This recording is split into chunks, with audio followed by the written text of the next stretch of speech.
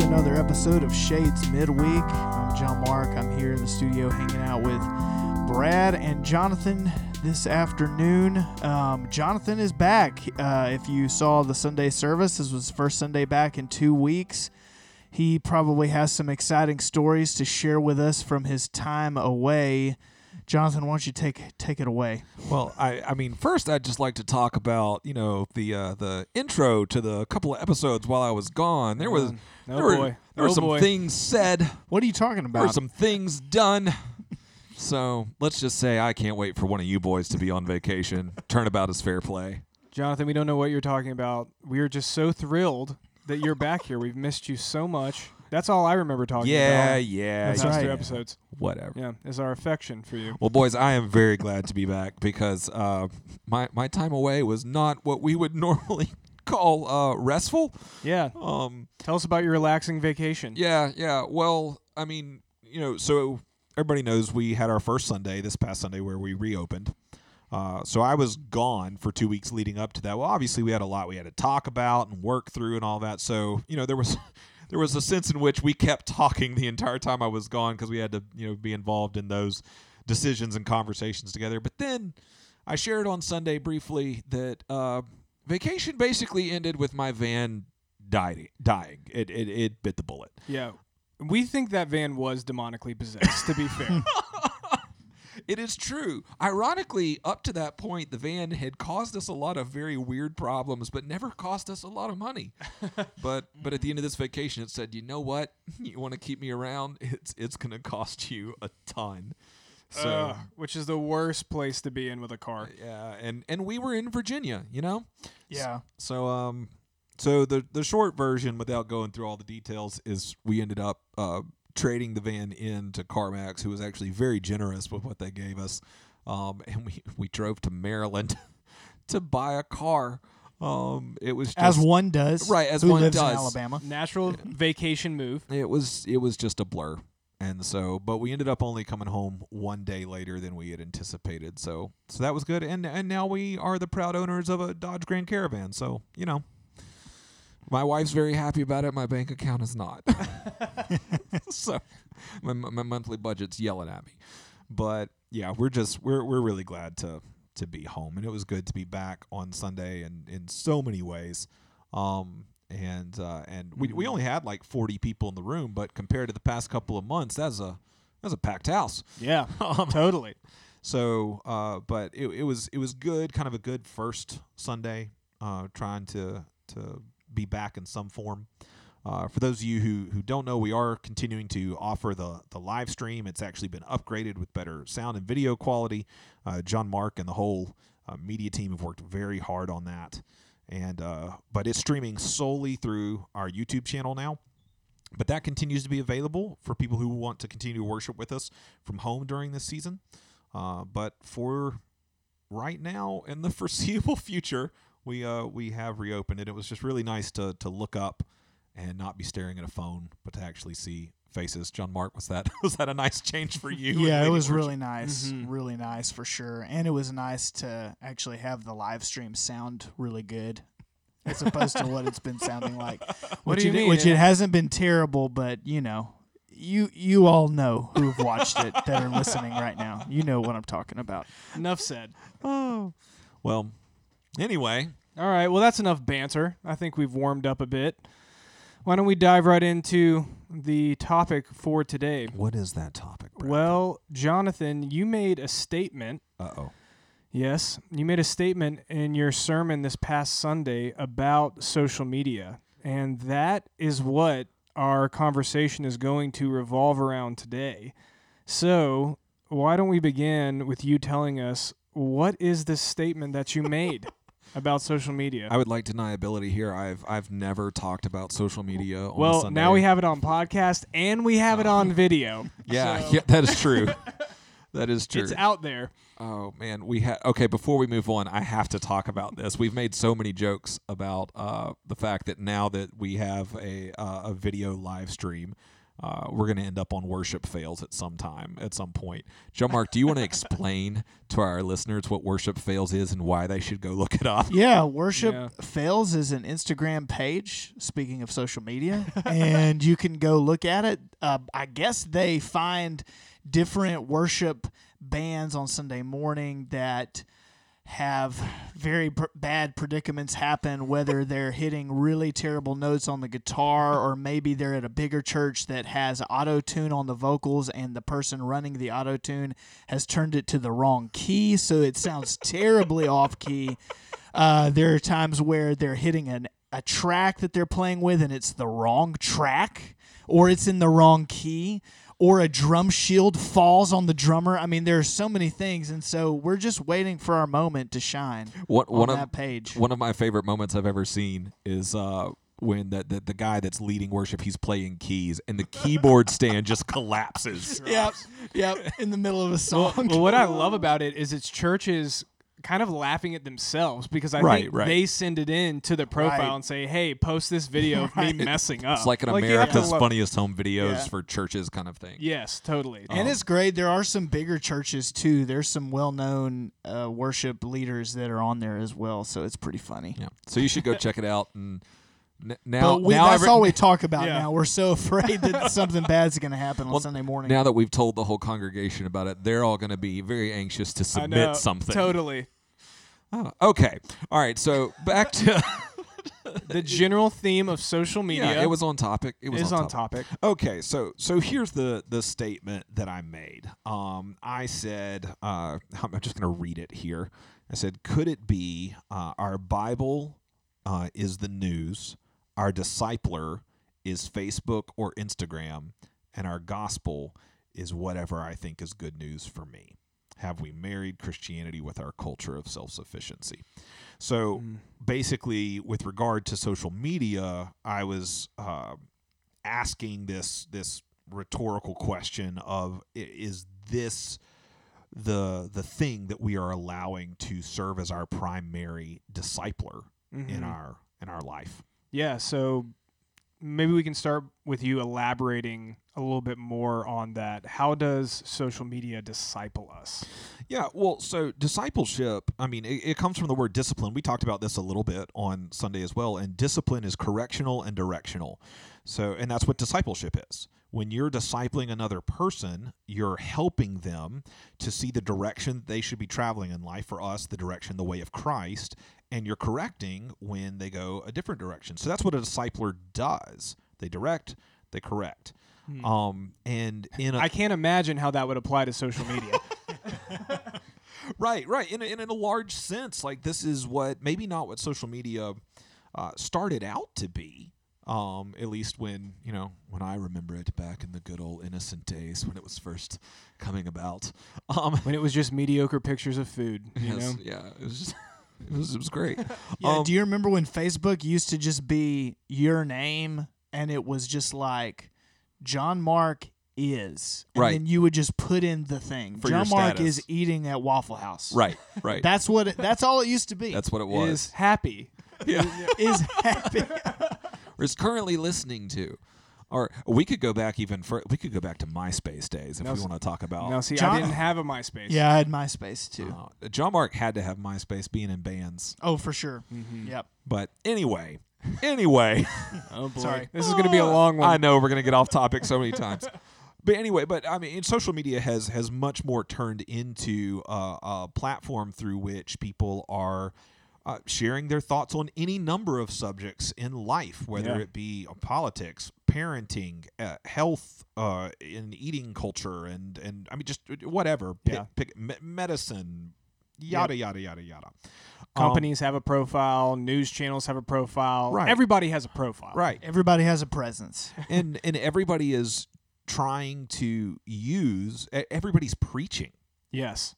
That was actually the title of my sermon when I came back from sabbatical last year. This is kind of what I was talking about. Yeah. I remember that. Yeah, everybody's preaching. Everybody is trying to preach their own gospel, their own good news, their own version of this is what will make you happy. This is what will be the good life. Let us direct you to that, or let us correct you from what will take away from that. And so social media is very much trying to disciple us.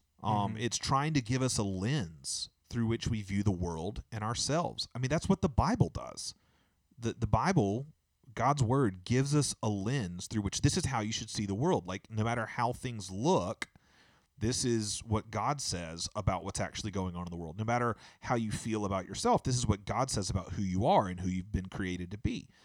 And this is what social media does. It tries to replace that lens. That's a discipler. And we even use, like, social media itself uses terminology that owns up to that.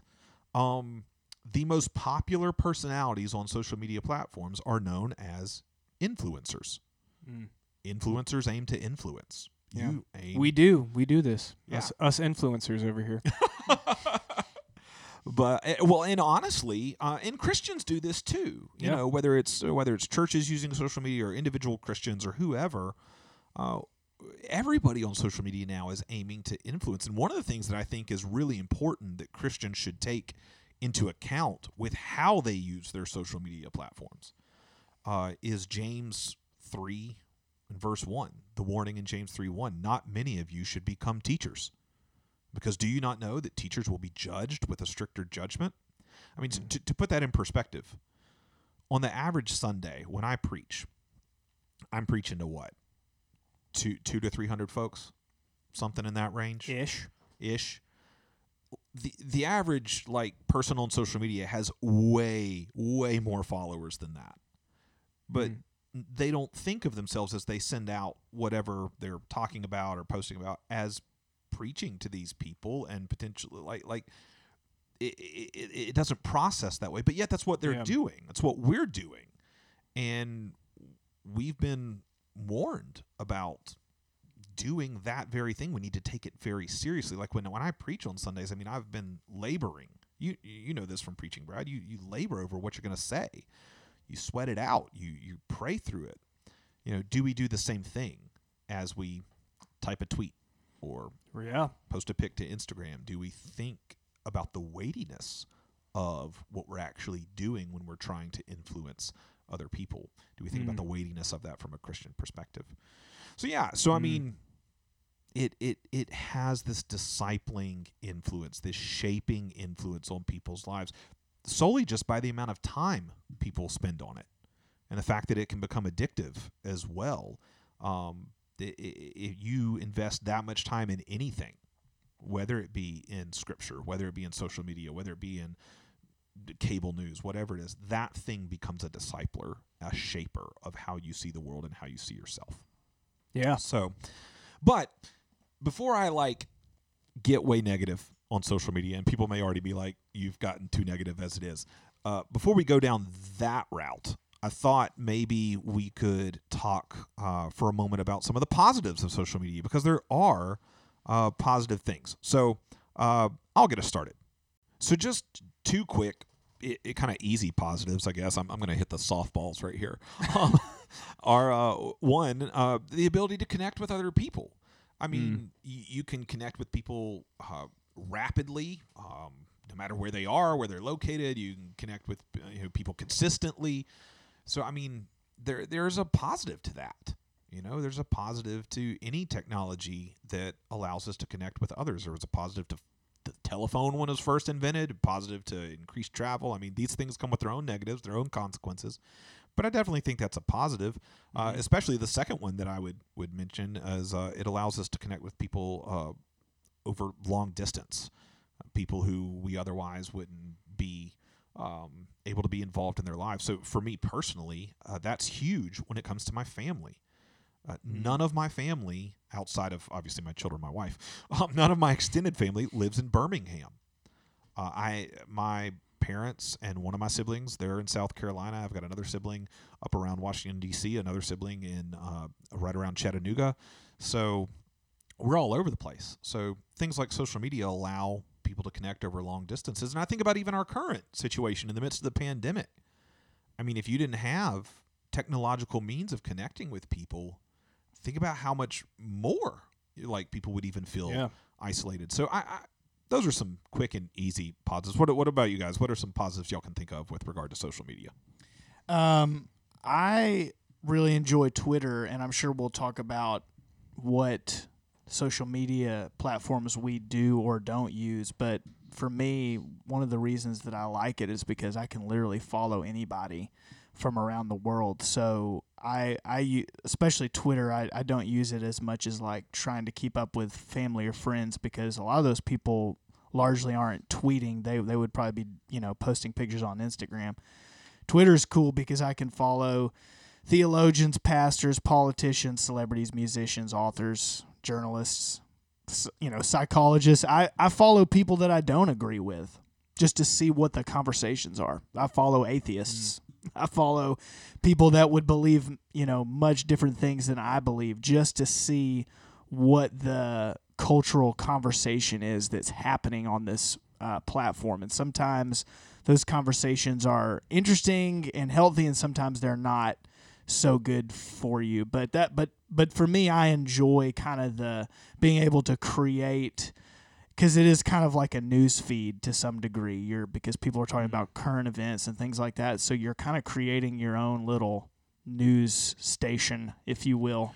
Right. Well, it's interesting that you talk about following people that you don't agree with and getting to hear other voices, because I think one of the common critiques of social media is that it's easy to form an echo chamber where all you do is follow people you agree with, and you just constantly hear your own viewpoints articulated back to you. Well, and the social media platform creates an environment where that's the case, so you continue to go back to it and you hear positive reaffirmation. So. I mean, algorithms are designed to see what accounts you're engaging with and what you like, and they will show you other accounts that have similar viewpoints. They just have these incredibly intelligent algorithms. So that's what happens, I think, a lot of times, is people will like certain things, and then they'll be shown another account. So they're like, I'm going to start following that person, and it does become an echo chamber. So I try to avoid that as much as possible, and just vary what I'm looking at, so that I'm not just being fed the same thing over and over again. But I think that helps build, arguments on certain things, like even theologically, like following, Anglicans and Baptists and Charismatics and, people that are way more progressive theologically. So I think that kind of helps you build a framework and helps you work through things that you believe in your own life, so you can see the other arguments that are happening, Yeah. Yeah, no, for sure. I think that can definitely be helpful. It's funny, too, to talk about the algorithms and how the platform tries to figure out your preferences and what you like. They do that with advertising, too, right? Oh, yeah. So I always find it very interesting to see what they think that I want, what it is in my life that I want, advertised to me. Who is Jonathan Hafes to Facebook? And sometimes they're eerily accurate. Other times it's really funny. I remember one specific incident where Brad, we were leaving for some trip. It was a trip, yeah. And I had a flat tire.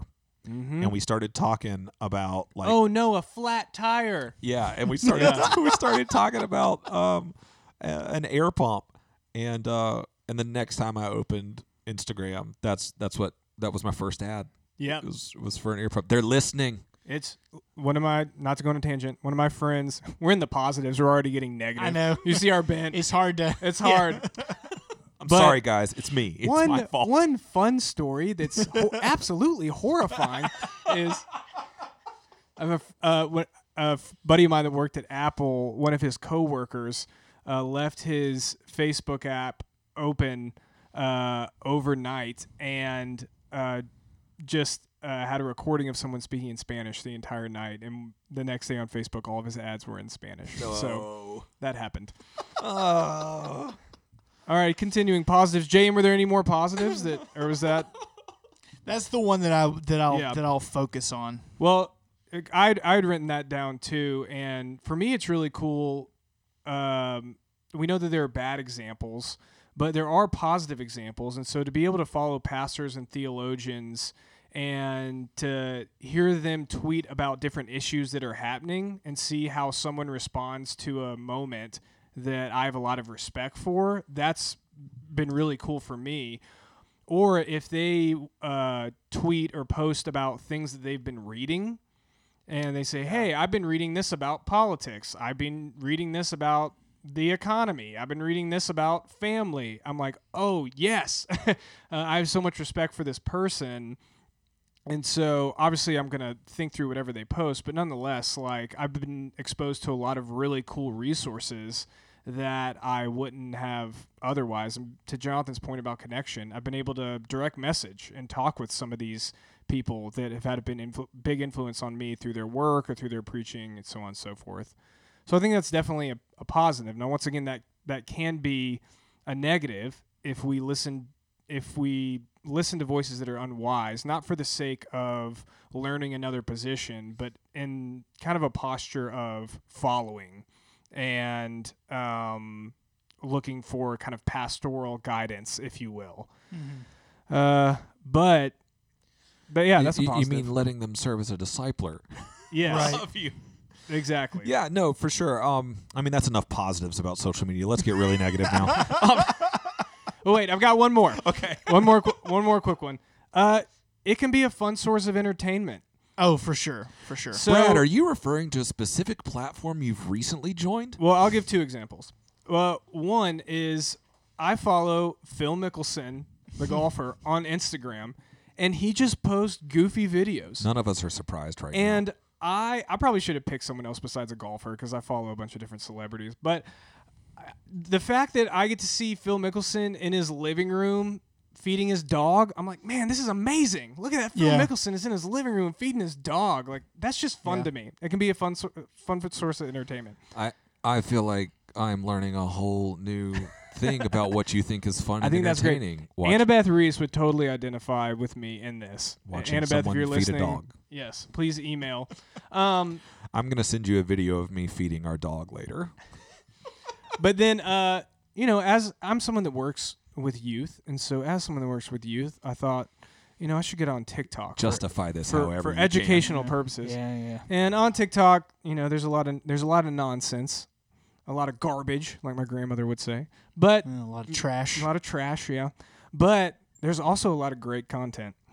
A lot of just funny, goofy videos. And it can be fun if a few people at Shades, we've started just messaging goofy videos to one another. And there have been moments when I've been super down and I just end up laughing out loud because of the ridiculousness. And so, I mean, that's fun. That's a good thing. Christians can have fun. We're allowed.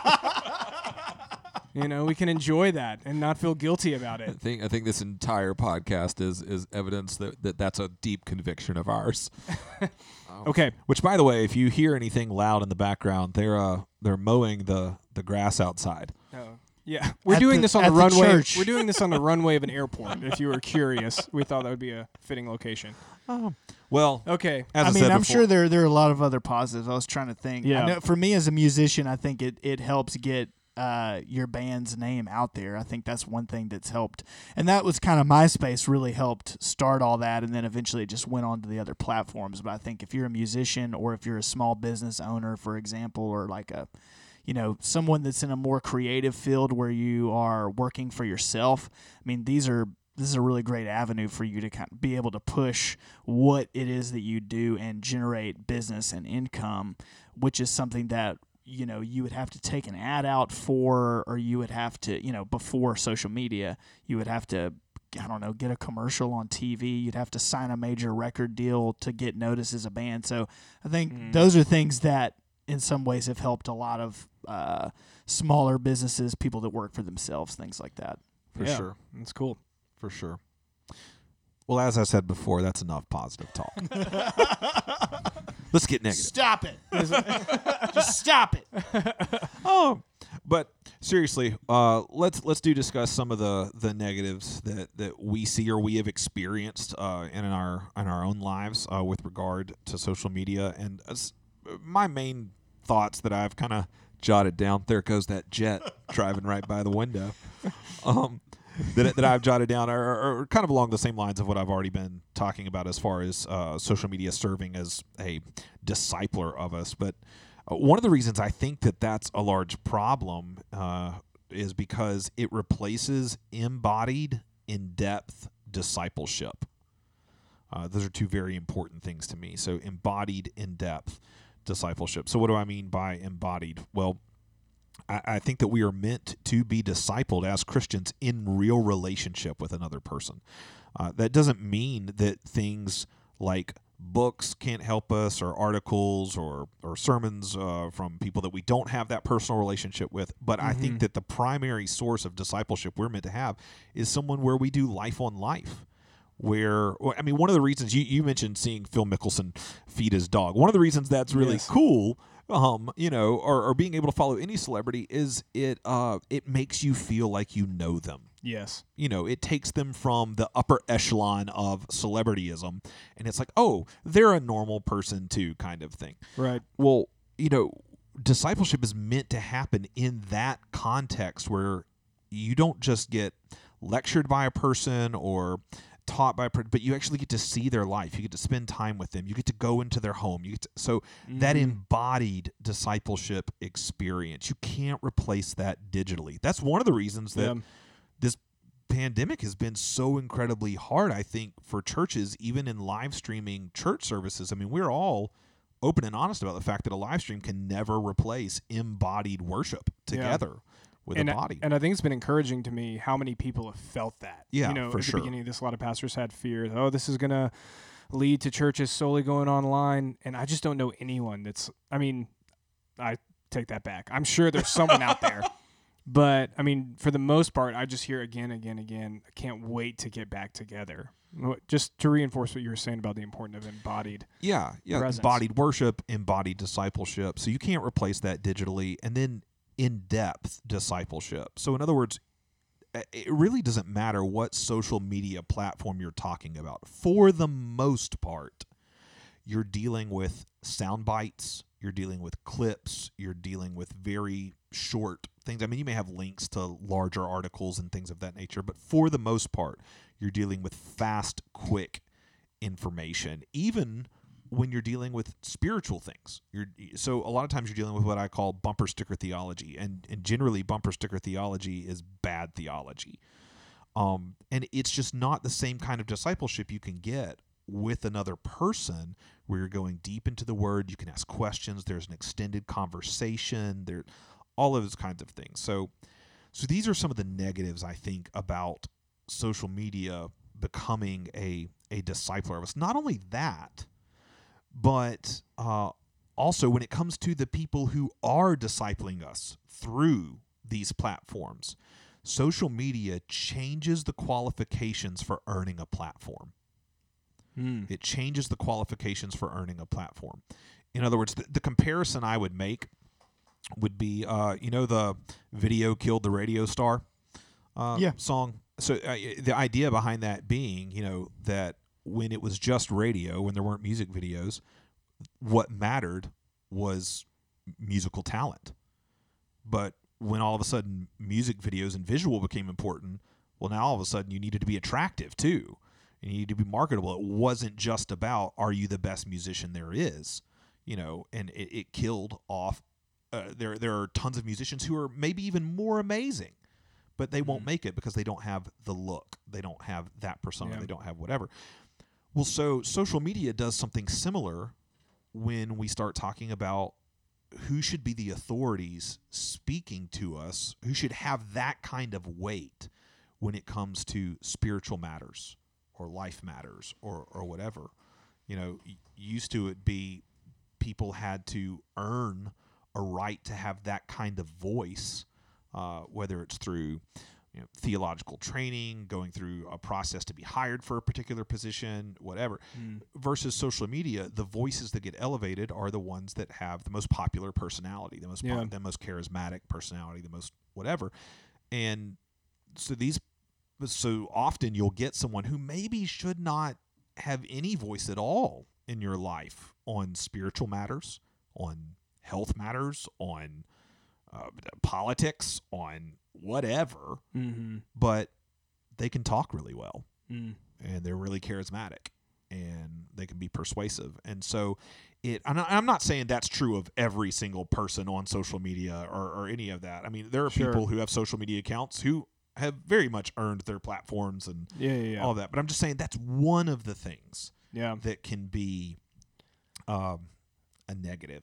Were you about to say something? Yeah, I was as you were talking, I was just thinking, in a lot of ways, you're the one that's in charge of your discipleship. As John Mark was talking about, like making your own sort of page in some sense in regards to like what you like and what you respond to and so on and so forth. If you pick a voice and then that voice says something that you don't like, well, then maybe you listen to another voice and then you find someone else that, oh yeah, well, I like what this person says. And then that person says something you disagree with or you get angry with. And so maybe you unfollow them or you block them and you're kind of just like creating your own experience. And that is that's very different from submitting to a local church and to committing yourself there through the things you agree with and disagree with, sitting under someone and vulnerability and honesty and where they really know you and you know them. So, I mean, how prophetic was Paul in his warning to Timothy? There will come a time when people will heap up for themselves teachers to suit their own passions. Yeah.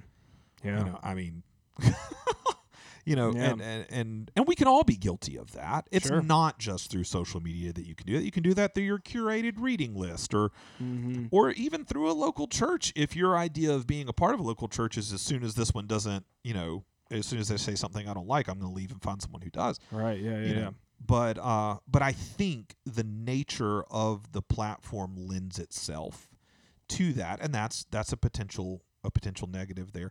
And then on just a more personal level, of the individual, I do a lot of counseling with a lot of people, and social media comes up a lot, and it comes up in the way that it breeds discontentment.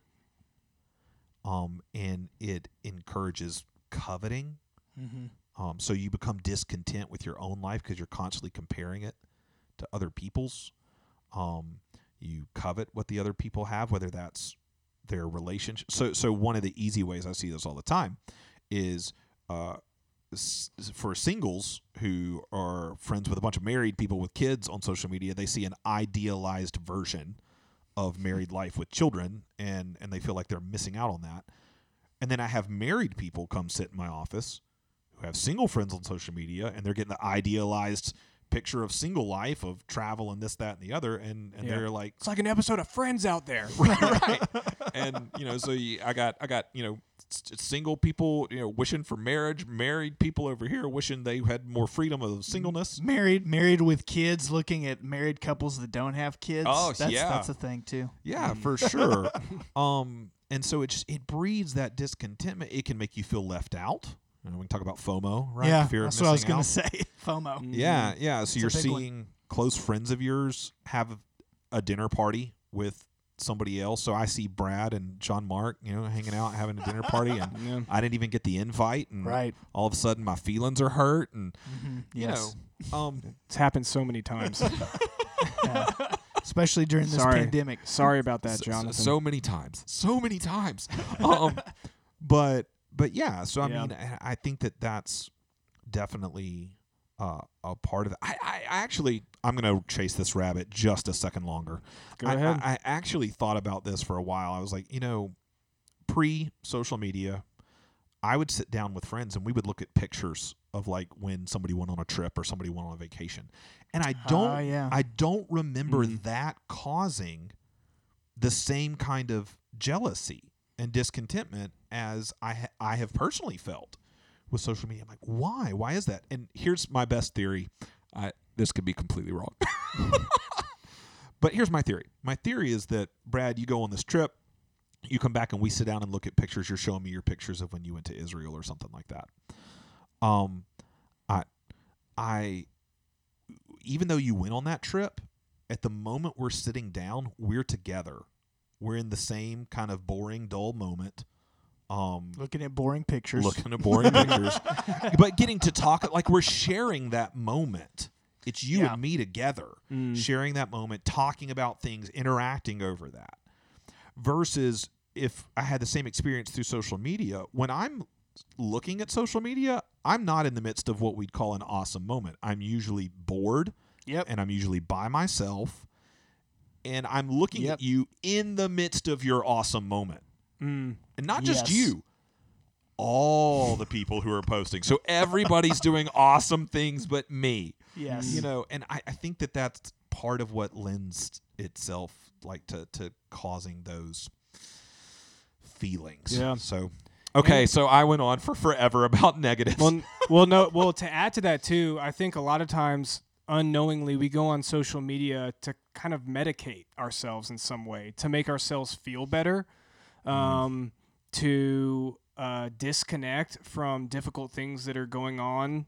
And so we go to social media when we're not in a great mental space, and we look for this thing to give us something, and then we go there and we're given a narrative that just reinforces the crappiness that we already feel Right. about ourselves. Right. Yeah, just makes you more angry or sad Yes. or whatever it is, whatever Yes. feeling you have. Yes, exactly.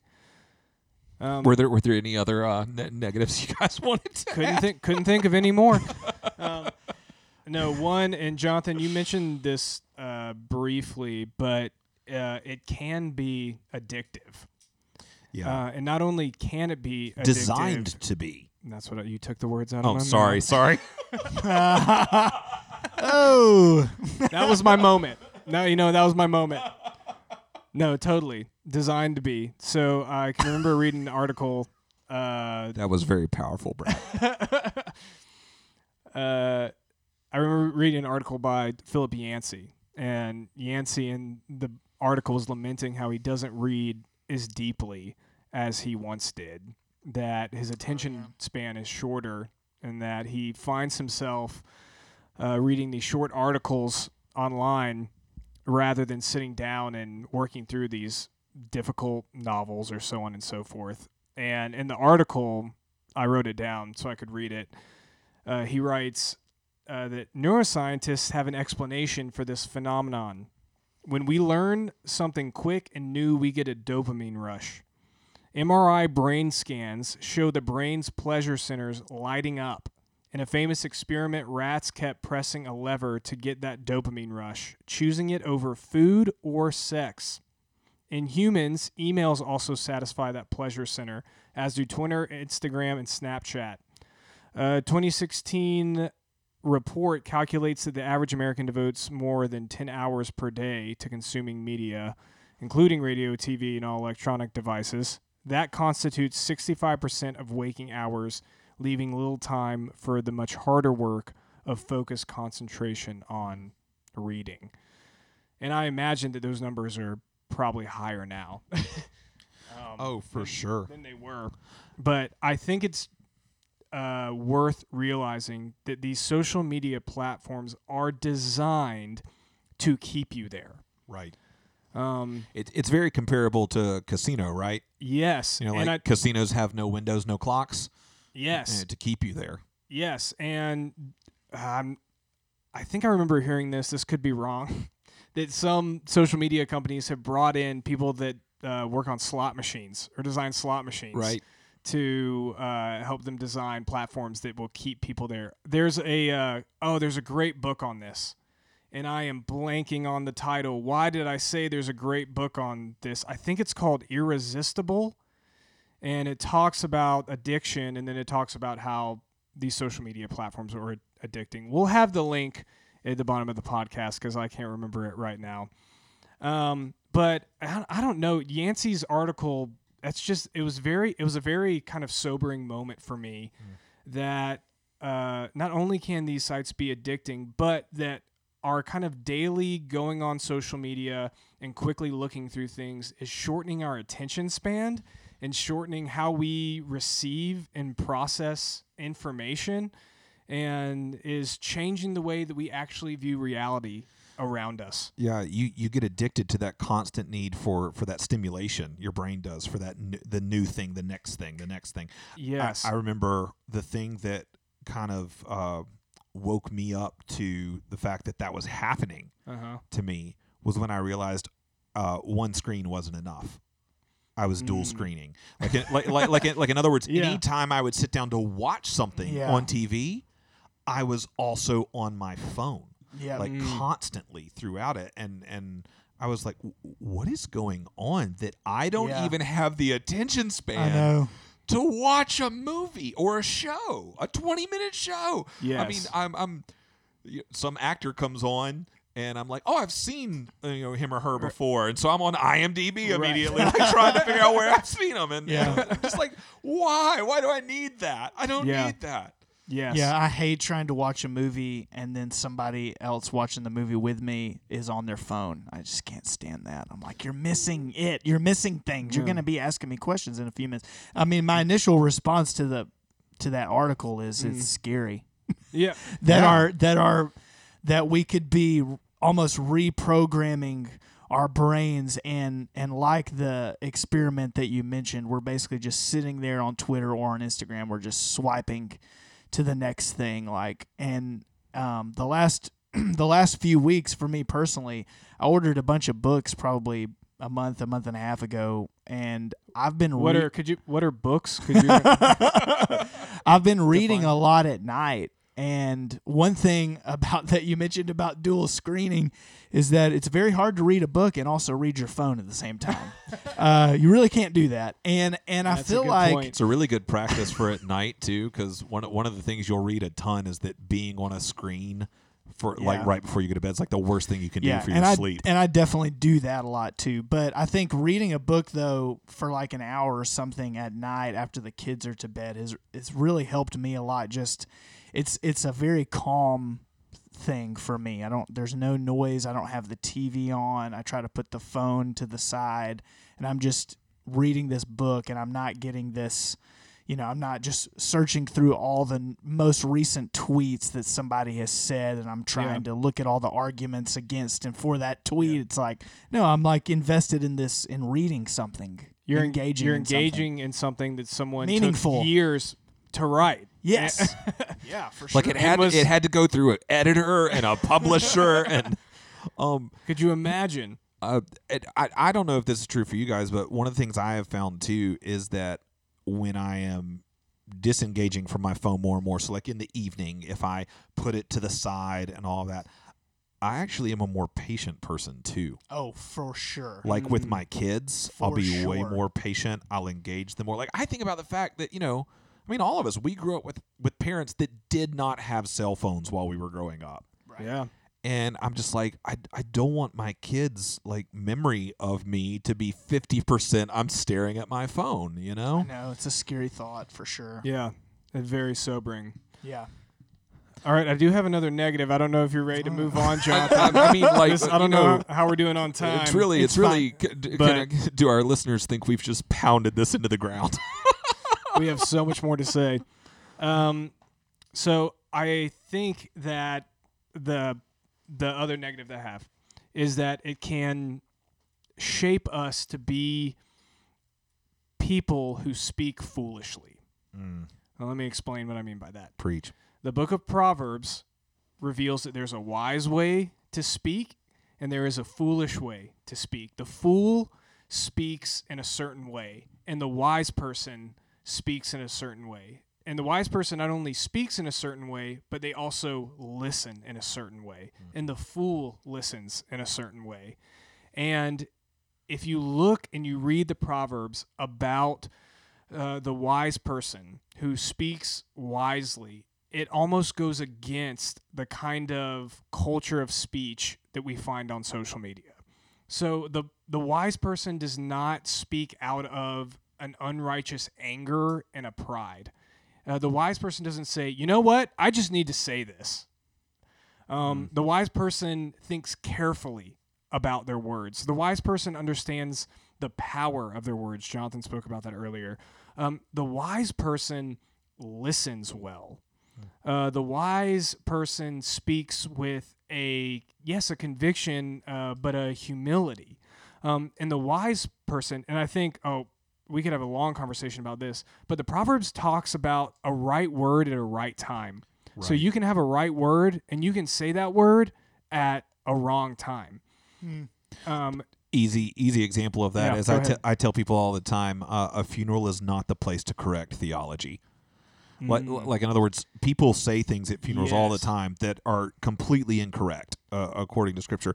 That is not the moment to go, excuse me, Yes. Need to correct your theology real quick. Right. Totally. Might be the right word. Yes. Totally the wrong time. Yes. But often on social media, there's no real context. You're just speaking out to a people that are in a variety of different contexts. Right. Mhm. Right. And so there's a professor by the name of Alan Jacobs. He's at Baylor University, and he wrote kind of 8 points that go against the culture of social media when it comes to our speech.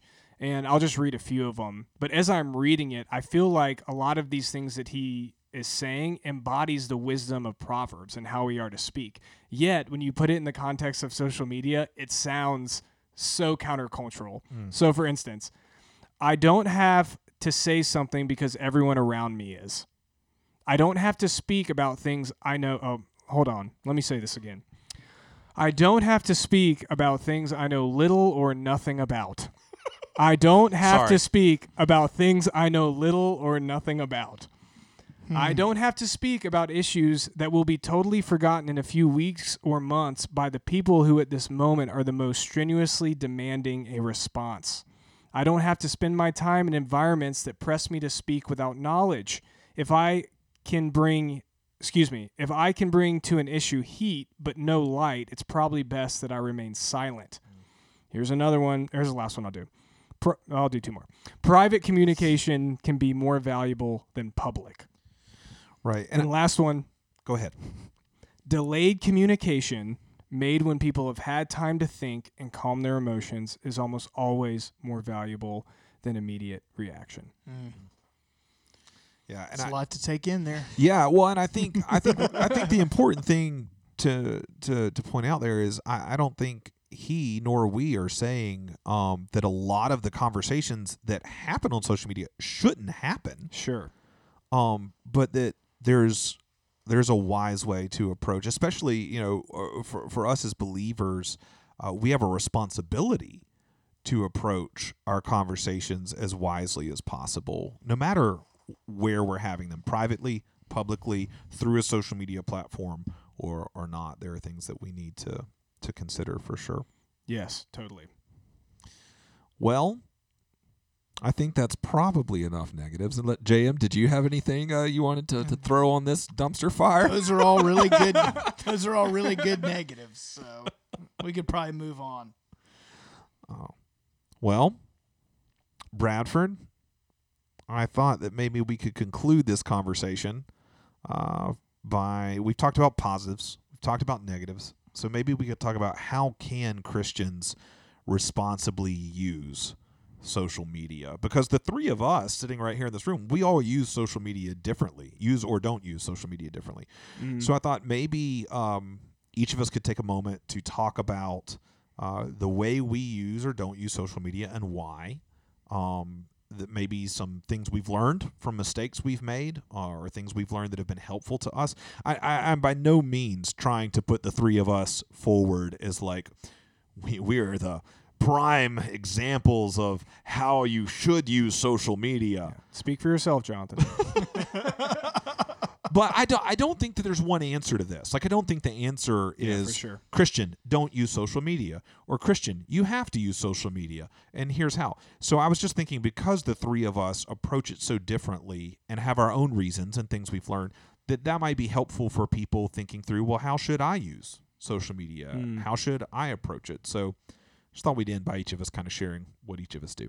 Yeah, why don't you get us started, Thanks. boss? Well, so one of the people that was really helpful for me in thinking through my use of social media was Cal Newport. He's a professor. I didn't even look up anything before we came on here, so I can't even remember where he teaches or what. But he wrote a book that I read called Deep Work. And I don't think Newport's a believer, but the whole kind of purpose of the book is how can you do what you're best at in the best way. Like so many of us waste just tons of our time on things we probably shouldn't even be doing within our vocations, within our private lives, whatever. So how can you do the deep work? as it were. And he has a whole section dedicated to social media. He actually has a whole book now. I haven't read it yet, but called Digital Minimalism. That's a whole book dedicated to this topic. But in the book, he basically talks about social media as a tool. And he's like, tools are designed for a purpose. And so the question you need to ask is, what's the purpose for which I'm using this? And is it the most effective tool to help me do that? If not, then why am I using it, kind of thing. And so as I ask myself kind of those questions, what's my purpose? Is it helping me do that? Is it actually acting against that? For me, I came to answer most of those questions in the negative. So I actually began probably 2 years ago the process of withdrawing more and more from social media. And I would even have whole periods of time where I would be off the platforms. And then I would come back and I would try to set for myself maybe some different ideas, rules about ways to practice using it to do it in a more healthy way. But eventually I withdrew more and more until the point that I am now completely off of all social media platforms. And when I say completely off, I don't mean I've disabled all of my accounts. I mean, I have permanently deleted all of my accounts. You're off the web. I'm off. I would have to create new usernames and start over from ground zero to get back to tweeting or posting or what have not. Even though Jonathan is off, I can confirm he is still physically present in the room with us. I do still exist. He does exist. Just as wanted a human being. And full disclosure, I do have access to Shades Valley's Instagram account, so it's not like I can't see anything at all if I needed to or wanted to or whatever. Right. So I don't want to like be over here. I am so holy because I am, and that is one of the things that I think is dangerous with being off of social media is that can develop its own source of pride.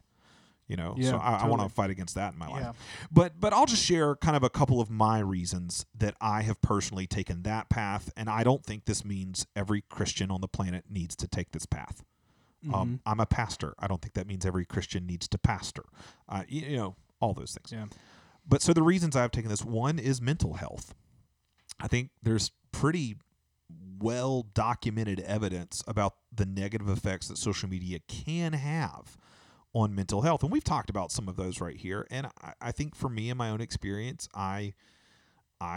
it kind of exacerbated mental health issues I already struggle with. I've been very open about the fact that I struggle with depression. And I think that can be aggravated to a certain extent by social media usage. I've also chosen to withdraw to help keep me from sin. I've found that I covet more. I get angry more, unrighteously. All of those things. And I'm like, sometimes there are things in my life where they present a temptation for sin, and I need to keep that thing in my life. So I need to just learn how to fight in that arena. But this isn't one of those for me. I can just cut it out altogether. One of the reasons I withdrew was I wanted to reinvest that time in other things. Just like we talked about, I found myself reading less. I wanted to reinvest in reading more. I wanted to reinvest time in my personal relationships. I wanted to pursue personal conversations more instead of kind of disembodied, impersonal conversations. I wanted to pursue that more. And then honestly, with regards to connection with people who aren't as regularly in my life. So like my family, I mentioned all of my family lives out of town.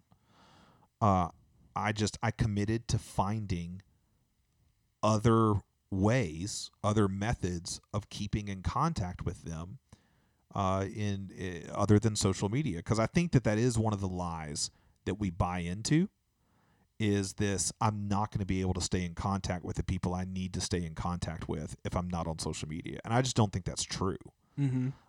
Because I've found ways to stay in contact with all of my close out-of-town friends, with my family, and I honestly think that often social media keeps us in contact with people we probably shouldn't be in contact with. I mean, there is a really weird voyeuristic side to social media where there are people you haven't talked with in years but you know what they did for breakfast yesterday. Like, that's just kind of strange, you know? And we've normalized that kind of thing. And I think there's a potentially unhealthy aspect to that of just constantly peering into people's lives that I'm disconnected from. So those are a lot of the reasons that I personally chose to withdraw. I don't think, again, let me reiterate before we get emails, I don't think that means everybody needs to withdraw. But I do think we need to think carefully about why we use it, what we're using it for, what our goal is, and really make sure that's how we're engaging the platform. So for me, this just became the healthiest approach. So you guys are still on. So let's talk about guilty as charged. Let's talk That's about right. the ways that you guys have found that have been helpful for you and healthier for you to engage in social media platforms. I'll go first because I'm sure Brad's is really good and Jonathan's is really hard to follow. So I don't really have like a particular philosophy on how I use social media. We can develop one right now. Let's work it out right here. All I will say is everything that I'm going to say is probably pretty practical. But number one, I think if you are married, a good way to use social media is just have open conversations with your spouse about how that works out for your family, because we were joking before we recorded the podcast just about like, you know, being around our spouse or our spouse being around us while we're using social media. And so I think those are important conversations to have. You know, does it bother you when I'm on Instagram at night when it's the only time we have to spend with each other? Yeah. Like those types of things. Do you feel neglected? You feel neglected. Yeah, totally. Is it, you know, because it is such a way to be disengaged. So it's like, do I need to be disengaged right now in this moment? Could I be doing this at a different time? So you need to figure that out, you know, especially if you have family and things like that, you're married.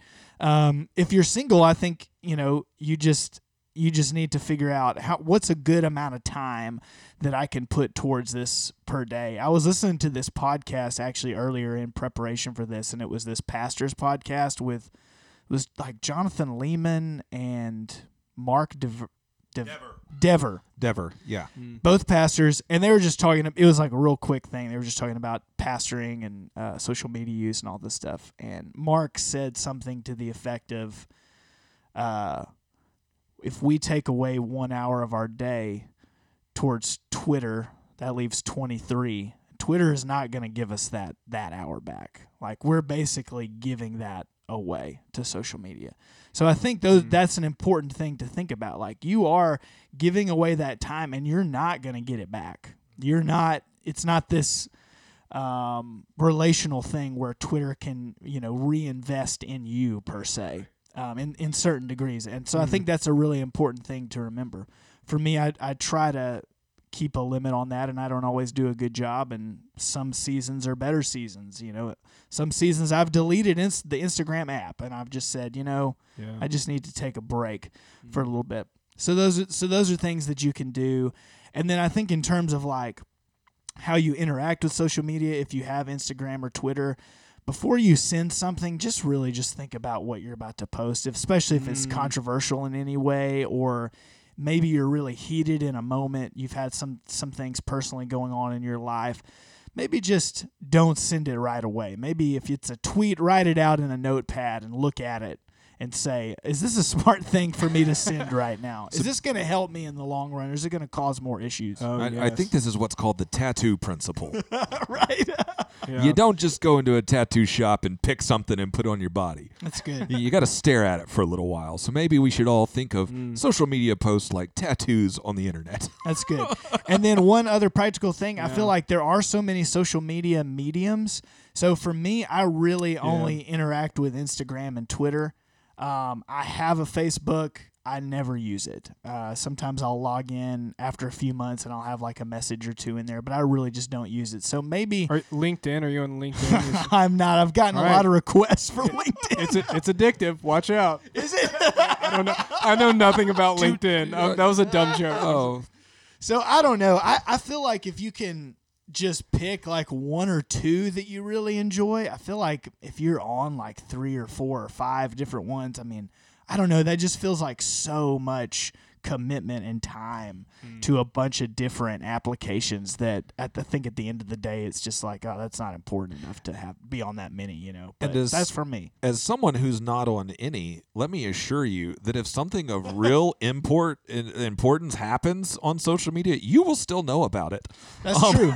When Kanye announced that he was running for president the other day, I'm sure a lot of people heard about it, even though they didn't see it on Twitter. So, that was but no, seriously, like, well, that is a major reason why people say I have to be on, right? Because I won't know what's going on in the world. I won't be able to be relevant. I still get text, from people, and they'll send me, whether it's the latest funny TikTok video they saw, or whether it's that Kanye's announced his presidential bid. I mean, people, that stuff comes up in normal conversation and text and all of that. And so, like, I don't feel, even though I'm not on social media, I do not feel uninformed or like I'm constantly out of the loop. right. Yeah, yeah. So that's pretty much it for me, I think. No, that's good. Bradford? So personally, I am essentially an old person.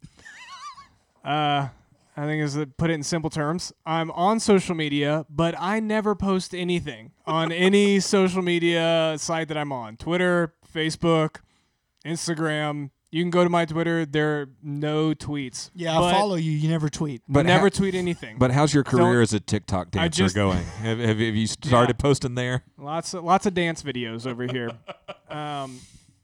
No. And so I'd like to say that this kind of came from deep conviction and thoughtful reflection, but it's just kind of a pattern that I got into, and I'm on a decent amount. I'd say kind of a normal amount, but I don't post anything unless it's my wife's birthday. I normally post a picture of us and then say something sweet. It would be amazing. And I don't. It would be amazing if your entire Instagram feed was nothing but annual pictures from your wife's birthday and your anniversary. Like, that's all it was. 2 pictures a year. Yeah, and so here's what I will say about that, and this is just me, but I've become okay with not saying anything.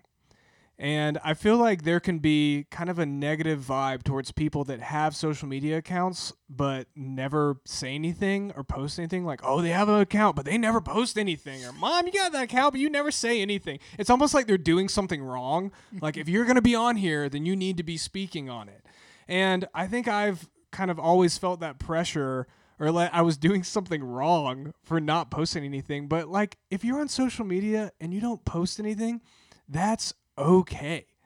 And I think for me as a pastor, I've felt a pressure to speak into situations often. And many times I haven't known what to say, or I've started typing something only to erase it. But I think I've come to a place, at least right now, where I'm comfortable with letting my public word be in my sermons, be in conversation with friends, be in conversation with anyone that wants to sit down and have coffee with me, to be in groups, to be in classes that I teach, to when I interact with the youth, all of that. I want to stand for truth. I want to say things that I think may be offensive, but yet the Bible says it. I want to stand for those things. Like, I'm okay with people being angry or upset with me, and I've determined that I'm going to let my voice be in these areas. And so I don't think to not post something is to not speak into our culture today. And I think actually it's almost a little scarier to say, hey, you're not going to have a voice in this culture, or you're not going to have a voice, period, unless you post something through social media. That's just that's almost a little bit of a scary statement for me. And maybe just something that we can think about. So that's just me personally. Right. Well, I mean, I think it's a completely untrue statement to say that that's the only way that you have a voice, because what you just described is that you do use your voice through the platforms that God has graced you with, through the platforms that where you've earned a voice. You have respect in those relationships, in those groups. As a pastor, the Lord has given you the opportunity to preach and to speak, not on your own authority, but from the authority of the Word of God. And you're Yeah. speaking through platforms where you have time to reflect and honestly speaking in ways that aren't a flash in the pan, that have potential for longer term impact. I don't think this means no one should ever speak out about anything. Well, and that was going to be my next statement. Right. Yeah. I love people that post things. That's why I'm on there looking at those things from friends and from theologians that I respect and pastors. Like, I'm all for that. Go post, tweet. You do you 100%. I think I got a little defensive because I felt like it's a countercultural position. Right. That gets attacked sometimes. But no, totally. Yeah, I think that just as Christians, if we're going to do that, if like you feel, well, social media is the place where I can get my voice out there and I can stand for truth and I can do these things. This is the avenue that I have. I'm not saying at all. I don't think any of us are saying, well, don't do that. Blah, blah. I think what I would say is do it thoughtfully. Do it in a way that's distinctly Christian. Yes.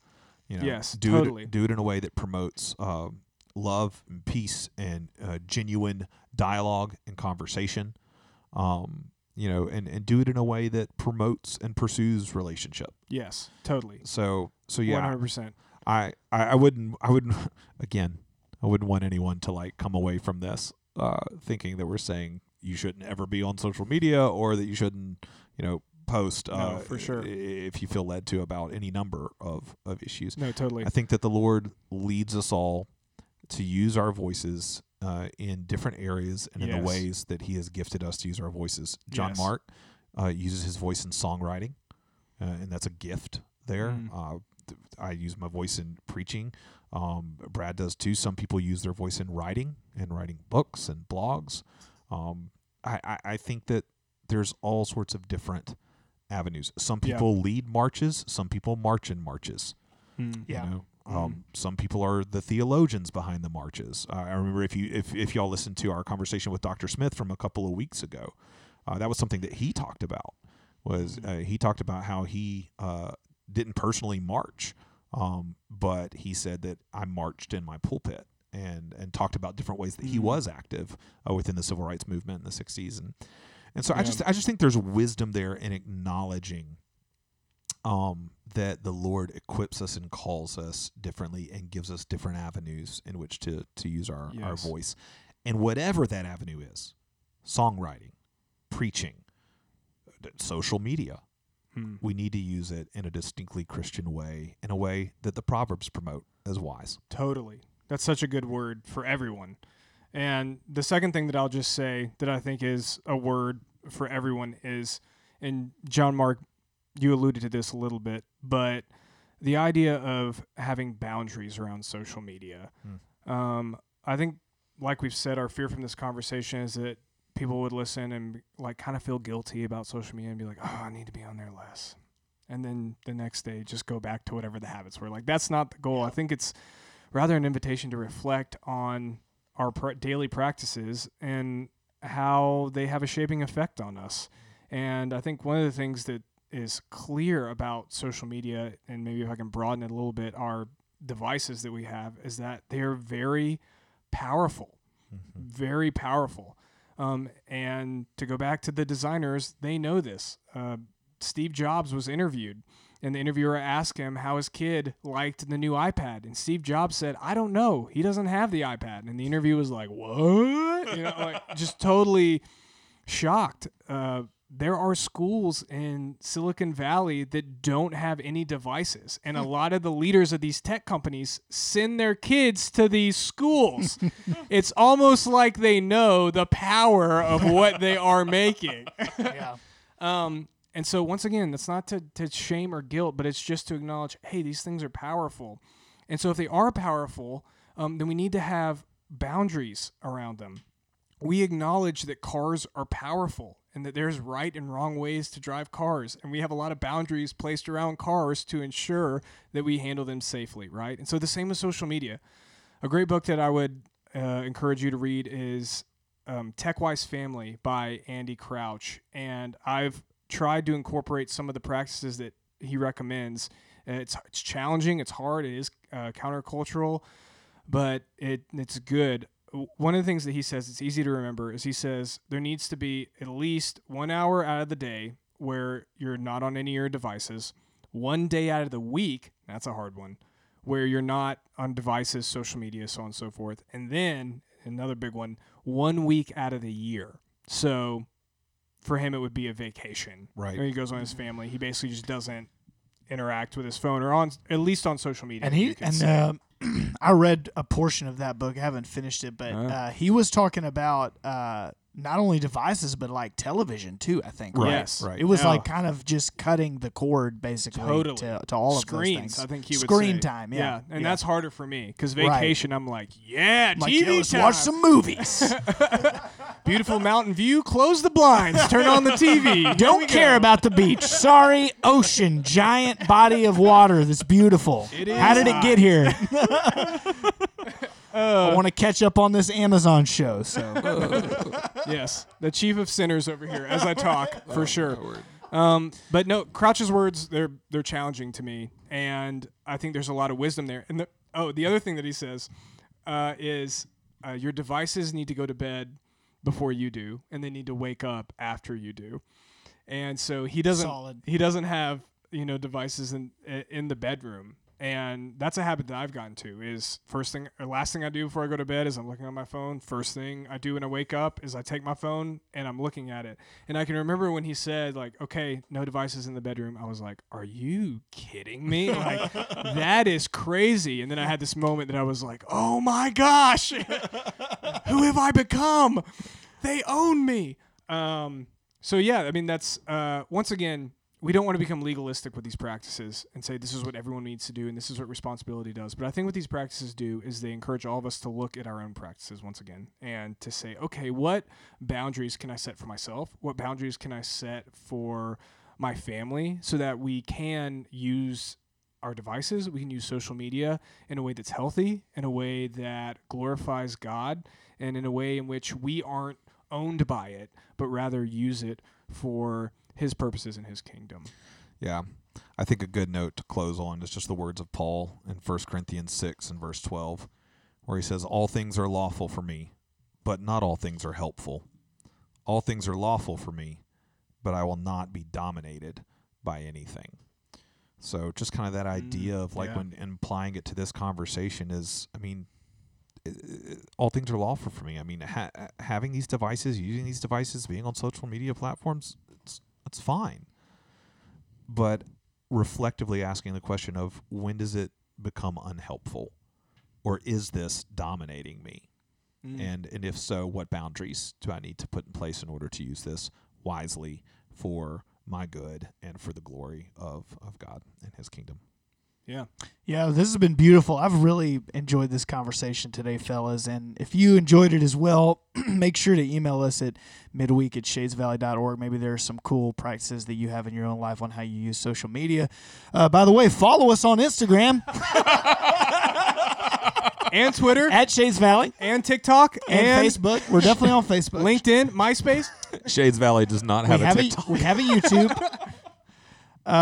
No, but seriously, I was thinking we mentioned a bunch of books, so it may be cool. Pay attention after you listen to this later this week. I'll post some stuff to Instagram stories, maybe some books and resources that would be helpful. That'll be a good, helpful way to use social media. Yeah. Point you to read something that somebody worked on for a really long period of time. So, yeah, this has been great. You guys have anything else? No. I think that's it. Well, we thank you for joining us. This has been another episode of Shades Midweek. We'll see you next time.